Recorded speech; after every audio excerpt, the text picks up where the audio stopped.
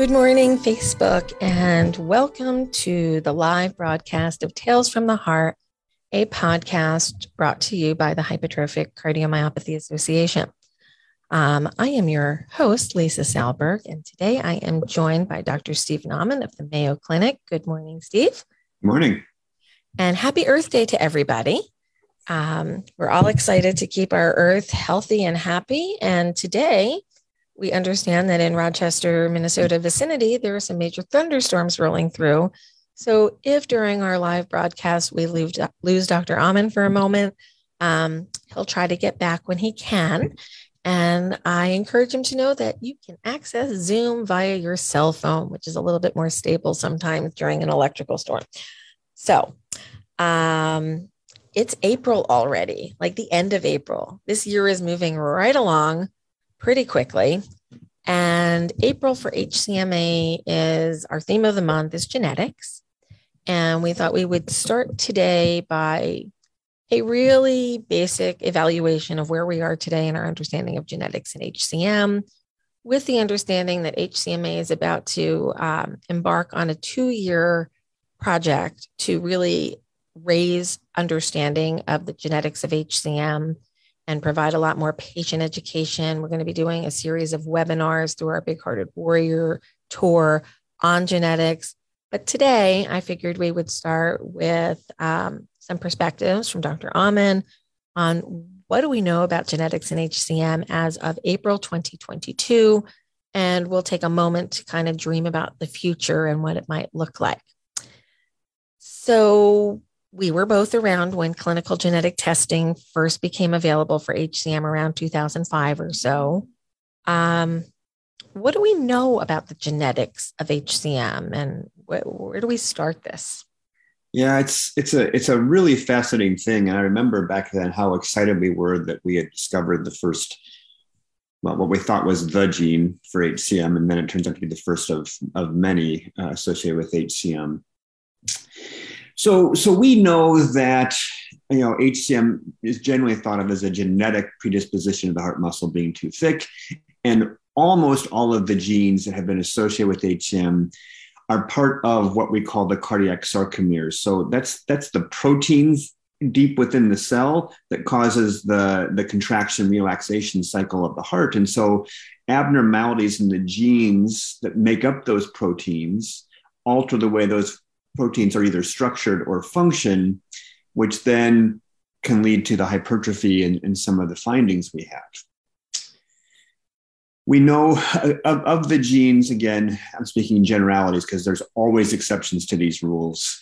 The genes that we identify are inherited in something that genetics people call autosomal dominant fashion. What that means is it's not inherited based on your X and Y chromosome status. It's non-sex related chromosome. So each offspring has a 50-50 chance of inheriting that gene from the parent who has HCM.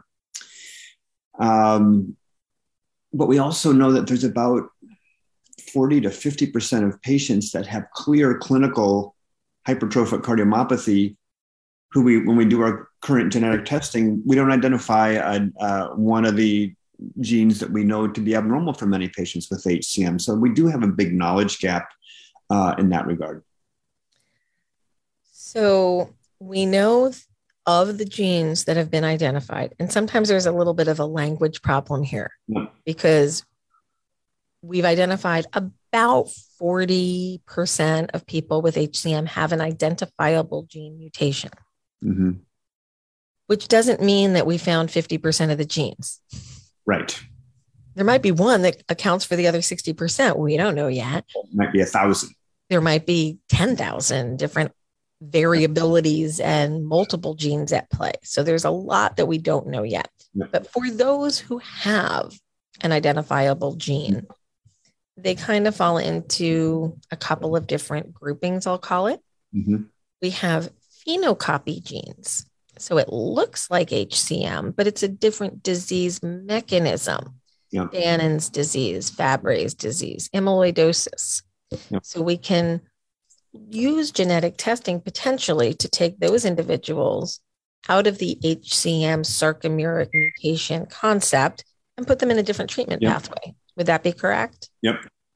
Okay. That's right. Yeah. So that's when, identifying the patient has amyloid, and there's, drug therapy directly for amyloid, identifying the person who has a syndrome of which thickness of the heart muscle is one component, but there are kidney abnormalities or lung abnormalities, or neurologic abnormalities, is super important for those patients. And when somebody comes to a center or goes to a doctor and they have a thick heart that looks like HCM, it might actually have a different etiology. So finding that out early is important. Yep. So why is it that genetic testing is important for that group and then for the others? What is the value of genetic testing in 2022? Yeah, other than what you mentioned already, and that is identifying. So if you're looking at the echo or the EKG or the MRI, and there's certain patterns that the people that read those can see. So this doesn't look like classic HCM. Doing the gene testing for those phenocopies or HCM mimic conditions, it's important, again, to get those individuals on the right treatment path for their whole selves. For the patients that truly have HCM, if we can identify their disease-associated variant, then that becomes a great way to know who else in their family is at risk for developing HCM and who in their family is essentially at nil risk for developing HCM. So its biggest utility is in family counseling and family screening algorithms. So let's take an imaginary patient who has classic signs of hypertrophic cardiomyopathy. Let's just middle of the bell curve in terms of anatomy. And they come up to the Mayo Clinic and they say, what do I have? Who are you doing the genetic testing on? Are you doing it on that individual, or are you doing it on their offspring? Where do you start? So you always start with the patient who has the condition, as you said, and then you go to the next closest relatives. So children for sure, siblings most often. If the siblings are reluctant, sometimes you can go up to the parents. And if neither parent has the variant, that means that the patient you're seeing was the start of the cascade, and the other family members might be free. But generally, we recommend that all first-degree relatives, so parents, siblings, children, are who we screen. And then you just chase the positives around the family tree, or in more technical terms, we call that cascade genetic testing, meaning if your sister is negative for your genetic variant, your sister's kids don't need to be screened. But if she has your variant, then you start testing her children. So the way I like to try to explain it to people is when they're drawing out their family tree, you want to go up, over, and down the family tree to the points where it ends. So if you're up to parents and there's nothing and it's just the patient, you don't necessarily need to do the overs, but you need to do the down because that gene is flowing downhill. Right. If a child is diagnosed, you have a teenager who's diagnosed, we want to go up to the parents, then potentially to the grandparents, and then over to siblings from there. So we bring in the whole family. Exactly. Which is an entirely different podcast of how do you get your family on board and communicate genetic risk to a family? I could talk for about 5 hours on that topic alone. But do you have any pearls of wisdom in terms of helping communicate to your family members about risk and the need for screening? Yeah, it's a great question, and as you know, you have to kind of read the room and the unique family circumstances. But you often have patients say, I've told my siblings about it, and they're not interested in getting tested, and that's fine. But I will usually have the conversation and say, I understand that choice, but they have kids who are teenagers, and maybe it's important for their kids to find out for their hobbies, activities, or other medical conditions they're being treated for. If you have HCM, it's going to change your doctor's choices of drugs for your hypertension or for ADHD in a kid or some of those kind of things. So there are implications beyond just, yes, I have this, so what? It actually changes the way some of your other non-HCM care might be handled. And I think it's always a bit of a powder keg because you don't know how your family member is going to take getting medical information from their sibling or their cousin, etc. Yep. HCMA has created some tools to make it a little bit easier that you can just text some information to your family. So it's not coming from you. It's coming from an outside source of here's what you need to know. And of course, they can go to the website, they can go to the Mayo's website and get some great information and guidance there. So let's go back to our imaginary patient who has a very classic presentation of HCM and they have genetic testing. And for the purposes of imaginary person one, we find something in the testing, but it's currently being diagnosed or indicated as a variant of uncertain significance. Yeah. What does that mean? Is that something from The Princess Bride? The ROUSs, the rodents of unusual size. One of my favorite movies. Thanks for the call back to there. Yeah. Yeah. So VUS means that so you think about genetic testing as a spell check for the way the DNA is encoded. And so it's detecting something that isn't spelled the common way. But based on analysis that people way smarter than me can do, well, first they can determine actually this isn't the most common way, but it exists in all kinds of other people who don't have HCM. So therefore, probably not significant, but it isn't quote unquote normal or common. And so that's the most common reason why something is a VUS is usually genetic testing individuals. That if we find it, they will go look at a sample of people who are known to be normal. I'm using air quotes for those of you who are just listening. And if they also find that misspelling amongst normal people, it's going to start to slide into this. We don't know whether this is really a significant thing. The implications of that for the family is we can't hang our hats on using that variant for their family screening.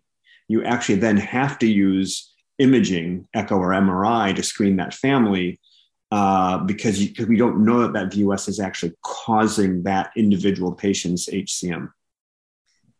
Let's talk about that for just a second. So before the genetic age, how would we screen families? What would you do?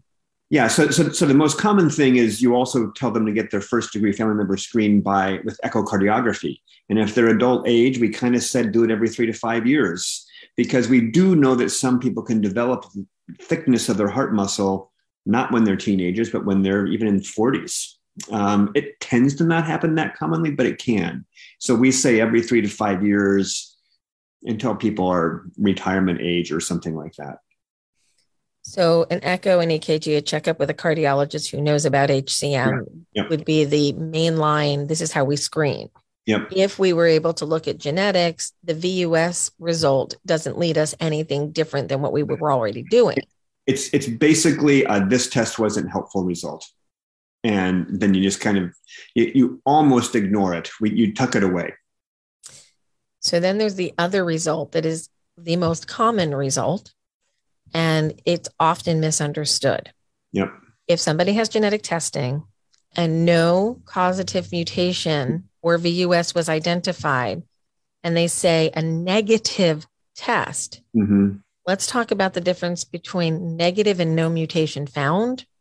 And so there's a couple of different categories.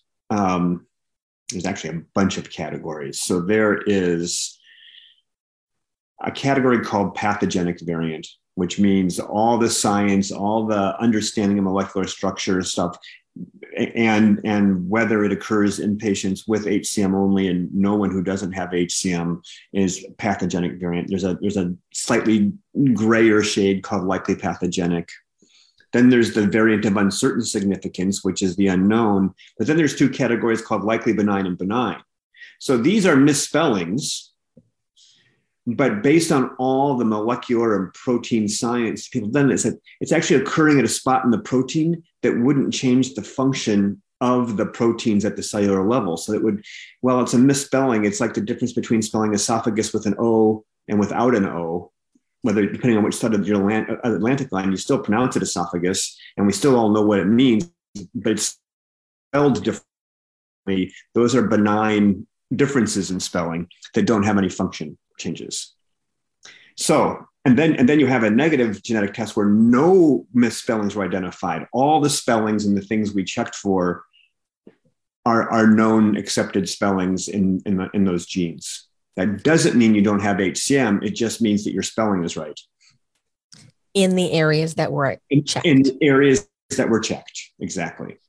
So if we don't know where to check, yeah, we can't look for a spelling error. Right. And we are evolving. I mean, when we started this game of genetic testing, I think there were 3 genes that were originally offered. Then it was 5. Mm-hmm. And now some of these panels have over 100 different targets that they look at. Can you talk about the evolution of single gene testing versus these group of genes? Yeah, this is another example of computing power, solving math problems for us. So historically, it was a very manual process, almost looking at individual genes, individual spellings, and those types of things. And just the way computers and computing power have gone up, we can scan way more genes, including just some we think are in the vicinity of things, or we can even actually just scan whole chromosomes and look at things in a much more speedy way. But given how big the human genome is, there's going to be, if you do what we call genome-wide testing, you're going to find a whole bunch of misspellings. And then it's a lot of work to try to understand whether any individual misspelling means anything or not. So the heavy hitters are myosin binding protein C, myosin heavy chain, troponin I, some of the other big ones. I'm losing my.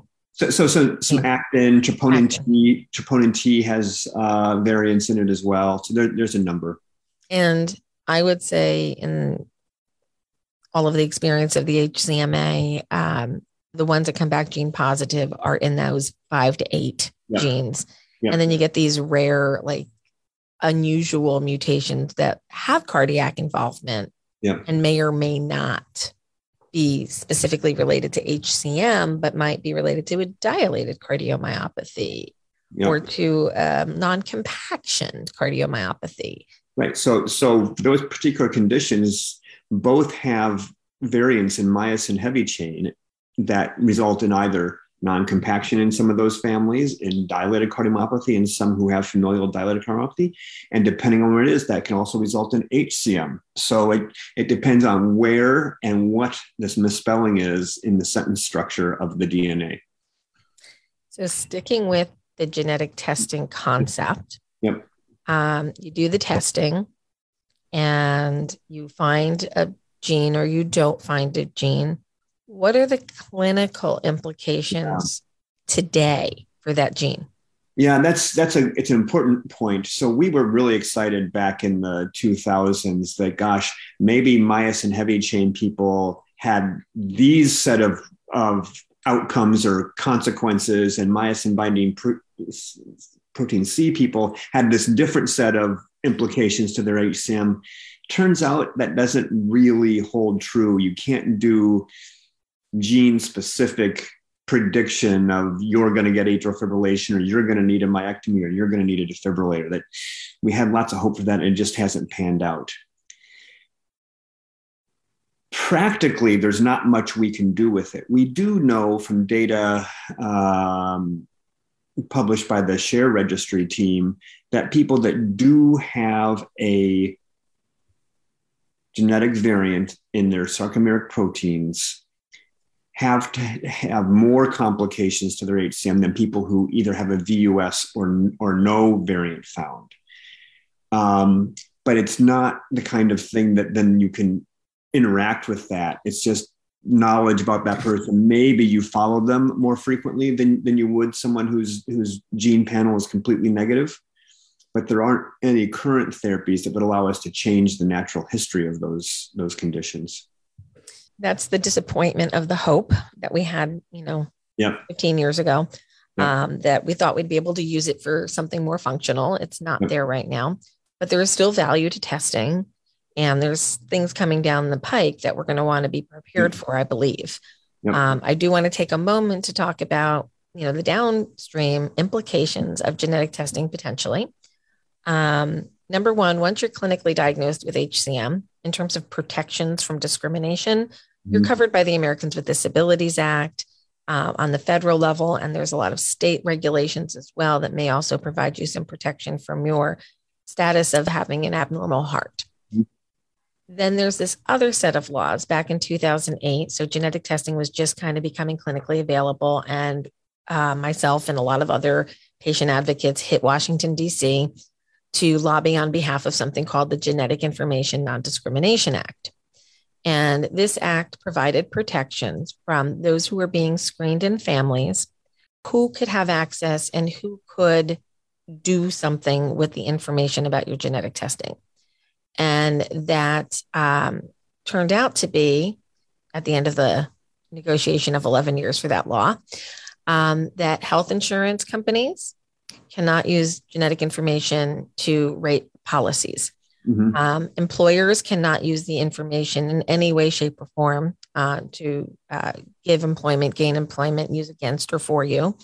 And educational systems cannot use the information at all either. The life insurance companies and the long-term disability companies can use the information for purposes of rating. Doesn't mean they will disqualify you, but they can charge you a different rate based upon your genetic status. And I think it's always important to explain, as bizarre as it is, that the federal government is not held to these laws.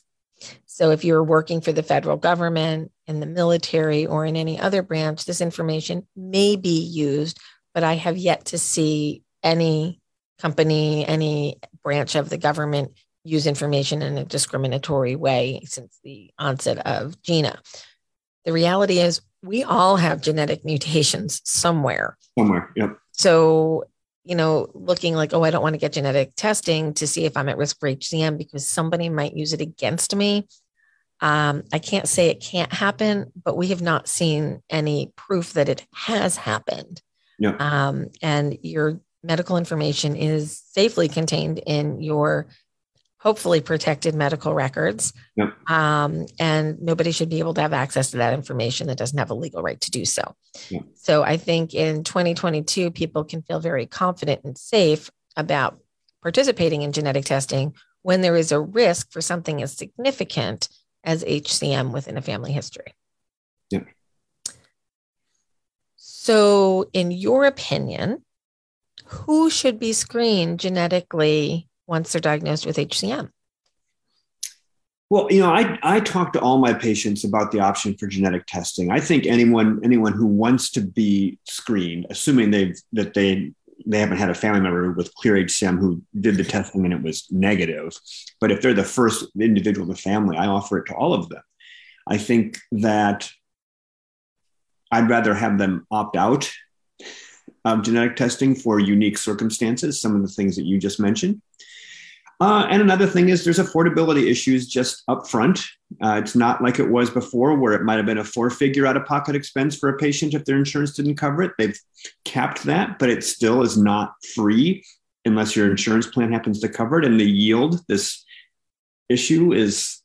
Actually, at this moment on April 22nd, 2022, just about everybody in the United States should be able to access it for free because we have industry-supported genetic testing. Awesome. So both Invitae and Ambry both have industry-supported. Let's talk about what that means for just a second. There's no free lunch. But sometimes you might get one that has a cost that you don't have to pay. So how does this work? And this sounds a little convoluted, but it's kind of simple. HCM is the catch point for a lot of other diseases, as we mentioned at the start of the podcast. And some of those diseases have therapies that are available, but these patients are very difficult to find. They also happen to be very expensive therapies. Yep. So the companies that have created those therapies have supported genetic testing for those who might be patients. And they pay for the genetic testing. And the deal is that when you fill out the form for one of their programs, the genetic testing company notifies a physician or the industry that a particular physician has a particular patient that is unnamed, unidentified, that has a marker for something like Fabry's disease or amyloidosis. And that physician is then contacted by an industry representative to say, hey, I know recently you did genetic testing on somebody and it came up with one of these mutations. We have this drug available. We don't know if you were aware or not. Yep. And that is the cost of the test. Yep. The doctor pays the cost by getting the call from the rep. Yep. The patient is never involved in that, and the patient identifiers are not utilized. Yep. So there's no transfer of information about the individual. It's the opportunity to educate the doctor. Yep. So because that is the current state of affairs, patients with HCM in the United States can at this point access free genetic testing, no out of pocket, nothing to pay.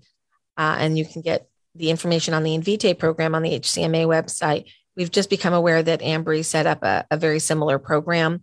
So we're working with them to get that information on our website so that we can provide that to everybody. Awesome. So there is kind of a free lunch at the moment, but now you understand how it's paid for.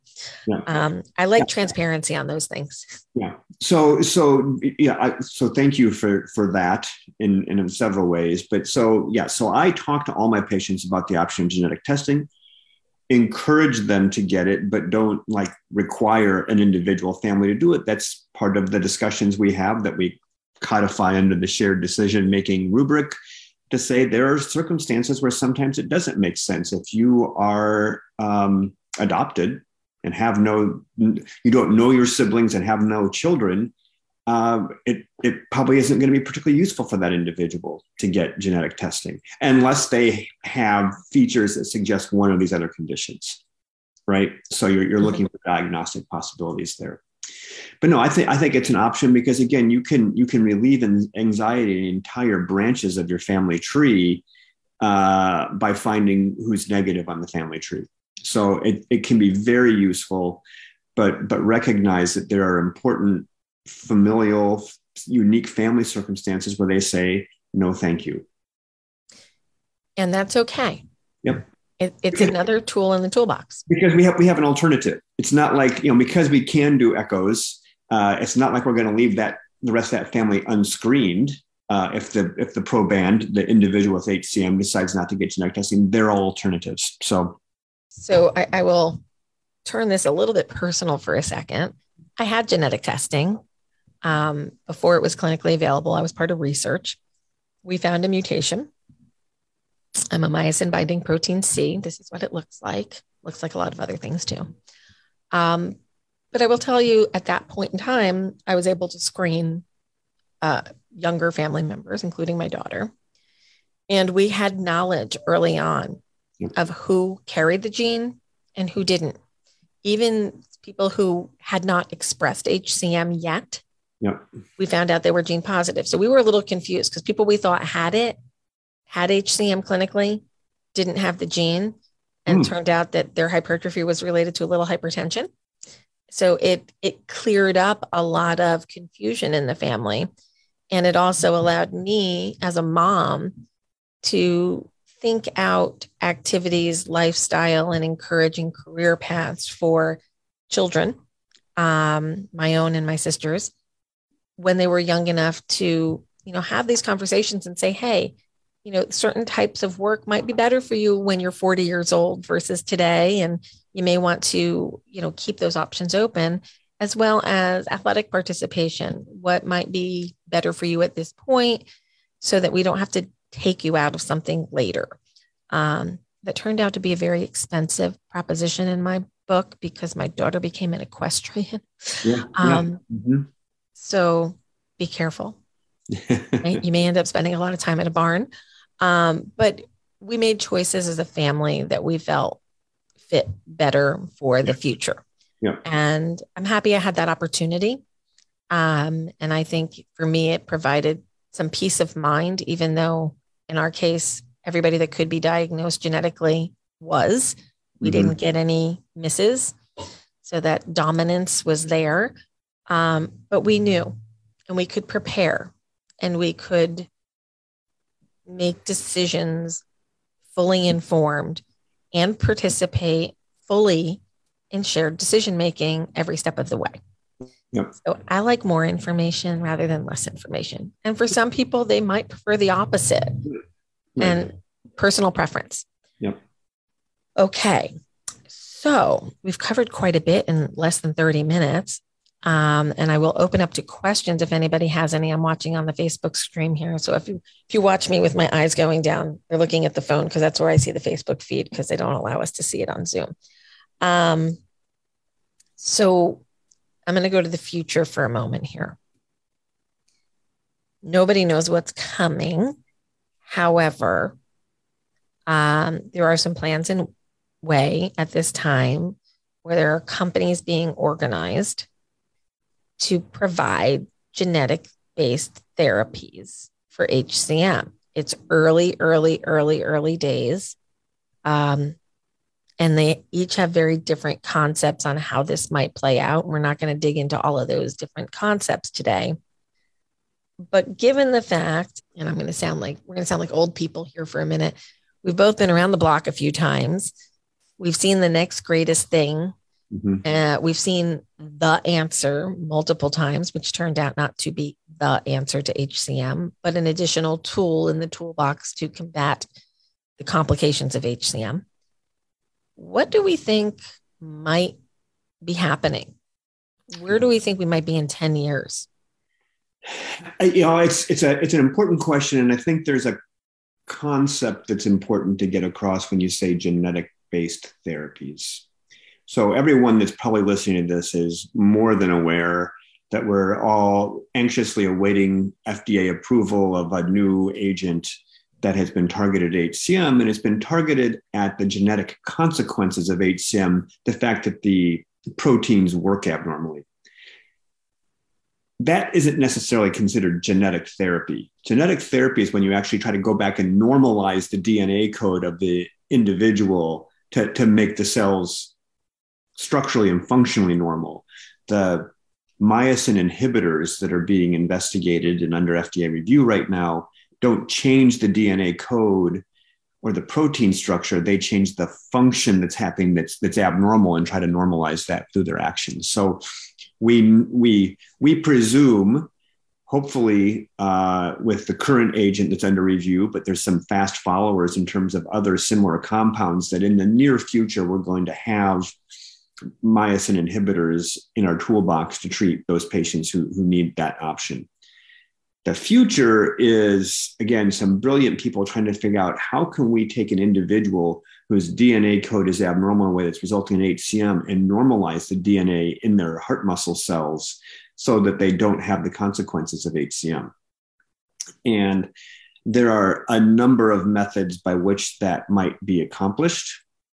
HCM is particularly challenging, I think, in that regard. If you think about other conditions, non-cardiac generally, where there's a single genetic abnormality that results in this thing, it's a lot easier to target a single gene, single abnormality for a genetic therapy than something that has hundreds of known genetic genes and variants that are involved.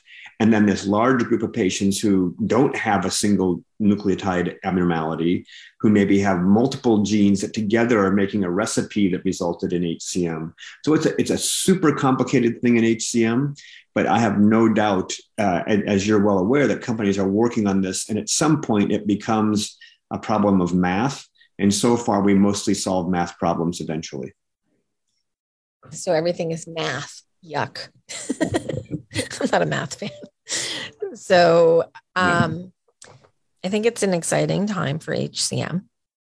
The next 14 days proved to be quite interesting. Yeah. And then beyond. I agree with you 100% on we've got targeted therapies at a particular mechanism of why our heart doesn't beat quite right. Mm-hmm. And we're going after those myosin inhibitors, and for those with dilated cardiomyopathy, myosin activators. So we figured out a new place to treat, which is great.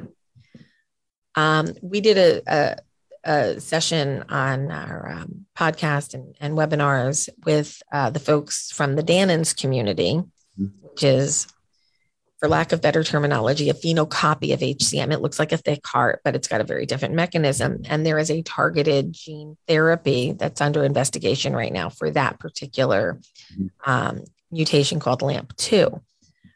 So these are all really specific and really targeted. And it really gets into personalized medicine, kind of in the way that we dreamed about it 15, 20 years ago. But it's got a lot of consequences that society has to get ready for. Yep. And we conceptually have to get ready for as a community. And that's part of why we're starting to take a deeper dive into genetics, so that we're not trying to catch up when clinical trials might come up. We're trying to keep everybody informed as we develop out this understanding, and that the community of all stakeholders asks really good, smart, intelligent questions, not only on mechanism and science, but on ethics and responsibility. And it's uncharted territory, people. Yeah. And we're all going to have to get there together. Is there any, what's the right word I'm looking for here? What should we be excited about, and what should we be worried about? I think we should be excited about the fact that there are drug companies and scientists that are excited about HCM as a potential target for new therapies. I mean, as you lived and in several different versions of living through it, no, HCM was not really considered a primary goal for any of the therapeutics that were being developed in the industry. It was almost an orphan disease. And now, with genetic understanding that we've learned over these last 20 some years of people collecting genetic information, a class of agents was finally invented, myosin inhibitors, that, so far is showing some pretty favorable results that it's going to be helpful. And gene-based therapies, can we go back and alter the DNA code of someone in those specific areas to result in improvements? So I think we should be excited about the attention we're getting as an HCM community and as individual patients who have HCM, that there's attention. People are looking for options for all of us now. I agree completely that it's a good time to have a bad diagnosis. Yeah. Now we also have to be aware of something called the Gartner hype cycle, and that is unbridled enthusiasm. We get these great things, and then there's usually this. It's not quite as great as pitched, and we go through something called the valley of despair, where we get disappointed, and then after that, you kind of hit the plane, where it's like, this is the practical application. This is the sweet spot for whatever it is, a technological solution, a procedure, or a drug. There's going to be this ebb and flow of a lot of super excitement that maybe is over enthusiastic, and then there'll be pessimists that are overly negative, and then eventually we'll find the spot. And that, you alluded to it in your comments, is this the next big thing? We've seen things proposed before, and they get that peak that this is going to be the solution, and then they don't. Some of them no longer exist as primary therapies, and some of them have found a spot where they have a very distinct role in the management of HCM, but it hasn't replaced everything else as was originally proposed. So we'll see that with the drugs therapies as well. So just as a historic evaluation of some of these pinnacle moments and drops to despair, when I kind of came on the scene in the HCM world in the 90s, at first as a patient, I received a dual chamber pacemaker, and that was going to cure my HCM. That's what I was told. That didn't happen. And I find it kind of ironic that I was at ACC sitting 2 or 3 seats away from Rick Nishimura, just 2 weeks ago in DC as the results of the Valor study were announced at the first session of ACC 2022. And he looked at me and he said, go slow. And I'm like, I've been there with you, honey. I know. Yep. So unbridled enthusiasm was the word that he used back then. And we reined it in and we figured out with the empathy trials that like where it actually sat. And then alcohol septal ablation came on, and that was it. That was going to be the cure for everybody. And we didn't have to operate anymore. It didn't work there either. So myosin inhibitors, a lot of people are really excited. And next week is going to be a big week. Mm-hmm. And we're going to have some exciting news. And maybe in the next 2 to 3 weeks, patients will start to get access to clinically available mavacamten if the FDA gives their approval. We're still waiting that. I want to take a moment at this kind of historic pivoting moment while I've got you on a podcast, and we're a week away, less than a week away from the PDUFA date, which is when the FDA will report back to BMS what their findings are and what the label might be. What does Steve Amen think of this moment? Well, it is historic. It's a pivot point, but how hard that pivot is, what the angle from the current pathway is, depends on a couple of key things that three things that we don't know yet. One, is it approved or not? Yep. We most of us are presuming it's going to be approved. Mm-hmm. But then there's two other things that will impact its uptake in utility. One of them is just the straight up cost of the agent, which we don't really know yet. There are smart healthcare economics people who kind of have made some estimates and where its cost effectiveness lies, but we don't know how BMS is going to price the agent. Hopefully it'll be affordable because of the fact that there are other drugs in the pipeline that are going to have similar mechanisms of action that maybe will keep them from, getting into the amyloid territory in terms of a price for the agent. The other one is not the financial costs, although it's indirect financial costs, but the logistic costs, because we're anticipating, because of some adverse reactions in up to 10% of patients who took the agent, that the follow-up is going to be rigorous. And that might not fit well in people's lifestyles or, available to them depending on where they live in the world for the agent. And so if those two things end up being favorable, I think there'll be more use of the drug. If they end up being unfavorable, super expensive and logistically challenging, then it won't get as much adoption. That said, in both scenarios, there will be people who will benefit from this drug or this class of drugs. Let me just put it that way. So all the studies, almost all the parameters pointed directionally the right way. Whether someone uses it as their, what I call destination therapy, it's the therapy they need and they don't need anything more. There'll be patients that fall into that category. Or they might get it as a bridge to myectomy or ablation. It's not available to them right now, or they have other circumstances in their life that they know they want to get that because of their particular anatomy. Let's try this agent in the meantime to buy me 6 months or 9 months or a year because of some things going on in my life. And there'll be some patients where we use it actually as a diagnostic trial. When you have someone who has multiple reasons for their symptoms, and one of them happens to be HCM, we might try using this agent to see, do their symptoms get better? Well, if so, then it's the HCM and not the obesity or asthma or whatever else is the cause for their shortness of breath. And then that might make sure that we focus our attention on all the options that way versus treating the other causes. So it has some diagnostic potential as well.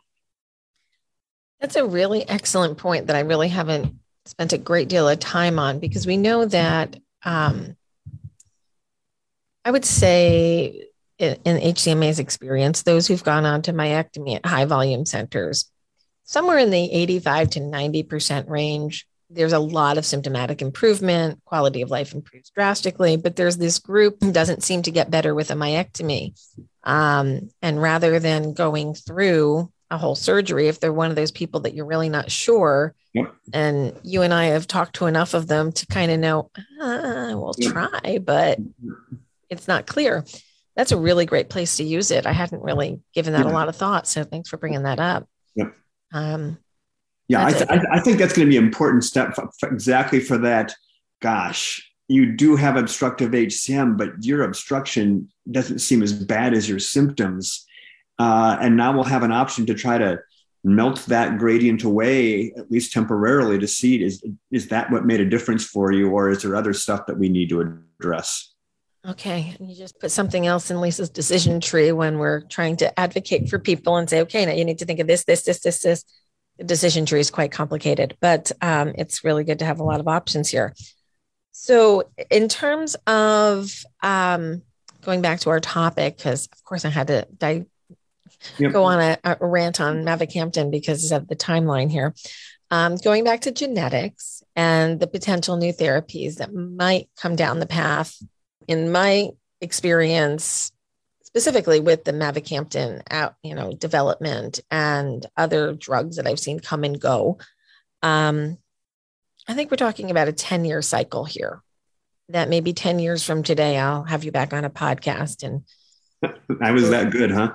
We'll be older and a little more broken down by that point. And I'll say, oh my God, remember when we talked about the concept of genetic therapies? Yeah. But I don't see it evolving out any faster than an 8 to 10 year kind of cycle. Yeah, I wouldn't have any knowledge to refute that. I think that's as good a guess as any. Simply guesses here. Yeah. Okay. Genetics answer questions in HCM to help us identify phenocopies versus sarcomeric mutations versus unknown mutation. Mm-hmm. Pretty easy there. Yeah. Patients with HCM should consider genetic testing for anybody who has a clinical diagnosis. And we definitely encourage, and we didn't really talk about this, communicating with a genetic counselor to help you identify your risks, to understand the meaning before you go ahead and do it. Yeah, very good point. I mean, the physicians, doctors, nurse practitioners all have different levels of understanding about the genetic testing. Genetic counselors, it's their job to understand what the genetics mean. And so every patient that gets genetic testing in our clinic actually sees a genetic counselor. I don't just rely on my knowledge of it. I bring Lauren and Alana in to talk to them about what the implications are before the patient decides whether or not to proceed. Although we're doing this in the wrap up, I can't state firmly enough how important genetic counselors are. When I'm working with people all over the world and they say, well, I had genetic testing and there's no mutation found, so I don't have HCM, and they shut off.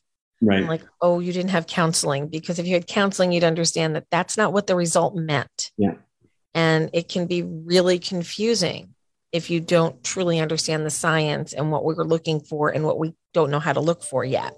Yep. One question we didn't go over. How often should somebody go back and repeat genetic testing in the event of VUS or no mutation identified? Yeah, that's a challenging area. So one of the things that's for sure is we as a community should be looking every 3 to 5 years to make sure a variant wasn't reclassified. Most importantly is if some patient or family was told that they had a pathogenic variant. And then over time, we realized that actually is seen in other conditions, not HCM. So therefore, it's not necessarily HCM causing, and it gets reclassified into that VUS zone. That means that family can't rely on the genetic testing for their family's peace of mind, and we have to revert them back to an imaging protocol. And so, again, just a swag, but just re-verifying the status of a family's identified variant and whether it still falls in pathogenic or not is an important step that should happen every 3 to 5 years, just for their making sure we're doing right by their family. In terms of submitting new DNA samples for testing, that's a harder thing because we're slowly growing the way that we're doing genetic testing. There hasn't been this major quantum thing. If we got to some quantum change, then I think we're going to have to be, through your group and others communicating to patients like, you know what, if you submitted a sample 10 years ago, and we're told you were negative, it's time to do it again because the ball game's changed. But I haven't systematically done that unless it was someone like you. If you had come back negative from your research sample days, I would have you getting clinical testing now because that ball game has changed from the late 90s and early 2000s. And thank you for bringing that up because something did happen in the past year and a half or so where we had a young couple use genetic testing data from about 2010-11 to go forward with PGD, pre-implantation genetic diagnostics, to try to create a child without HCM. Yep. And it turned out that the pathogenic mutation that was held by parent was identified and taken out of the equation, and child does not have that mutation. However, the parent was not tested for a newer variant, which did show up in the child as a possibly pathogenic mutation. Yeah. But it's a single mutation as opposed to the parent who had a double mutation that was not identified 10 years ago. Yeah. So if you are considering PGD, I would really encourage you to get a current generation genetic test to look for all targets. Yeah. And another thing on the VUS front, I've been participating for the past 4 years with a group of researchers on an NIH funded study on the question of how to evaluate VUSs over time.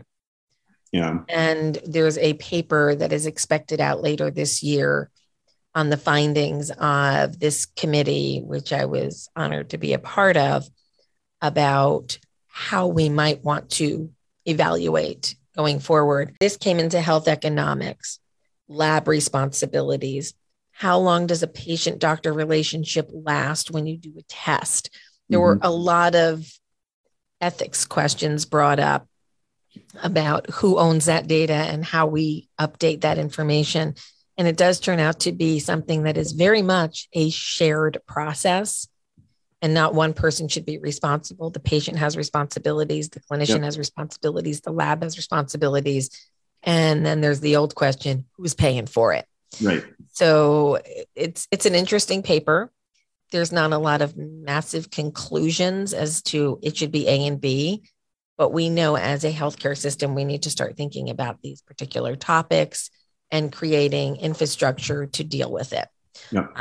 So that will be coming out hopefully by fall. Good. Yeah. All right. Any closing thoughts today? Oh, goodness. I think that it's maybe implied in what we've said, but we should state it explicitly that one of the roles of genetic testing may not help the individual patient who did the genetic testing, but it is the people who did have genetic testing that allowed us to do research studies in science that have led to understandings about the natural history of HCM and then to drug development as those variants were identified causing this actin-myosin abnormality. So there are benefits to the greater community of HCM if you do consider doing genetic testing, even if it doesn't end up being helpful for you as an individual or even for your family.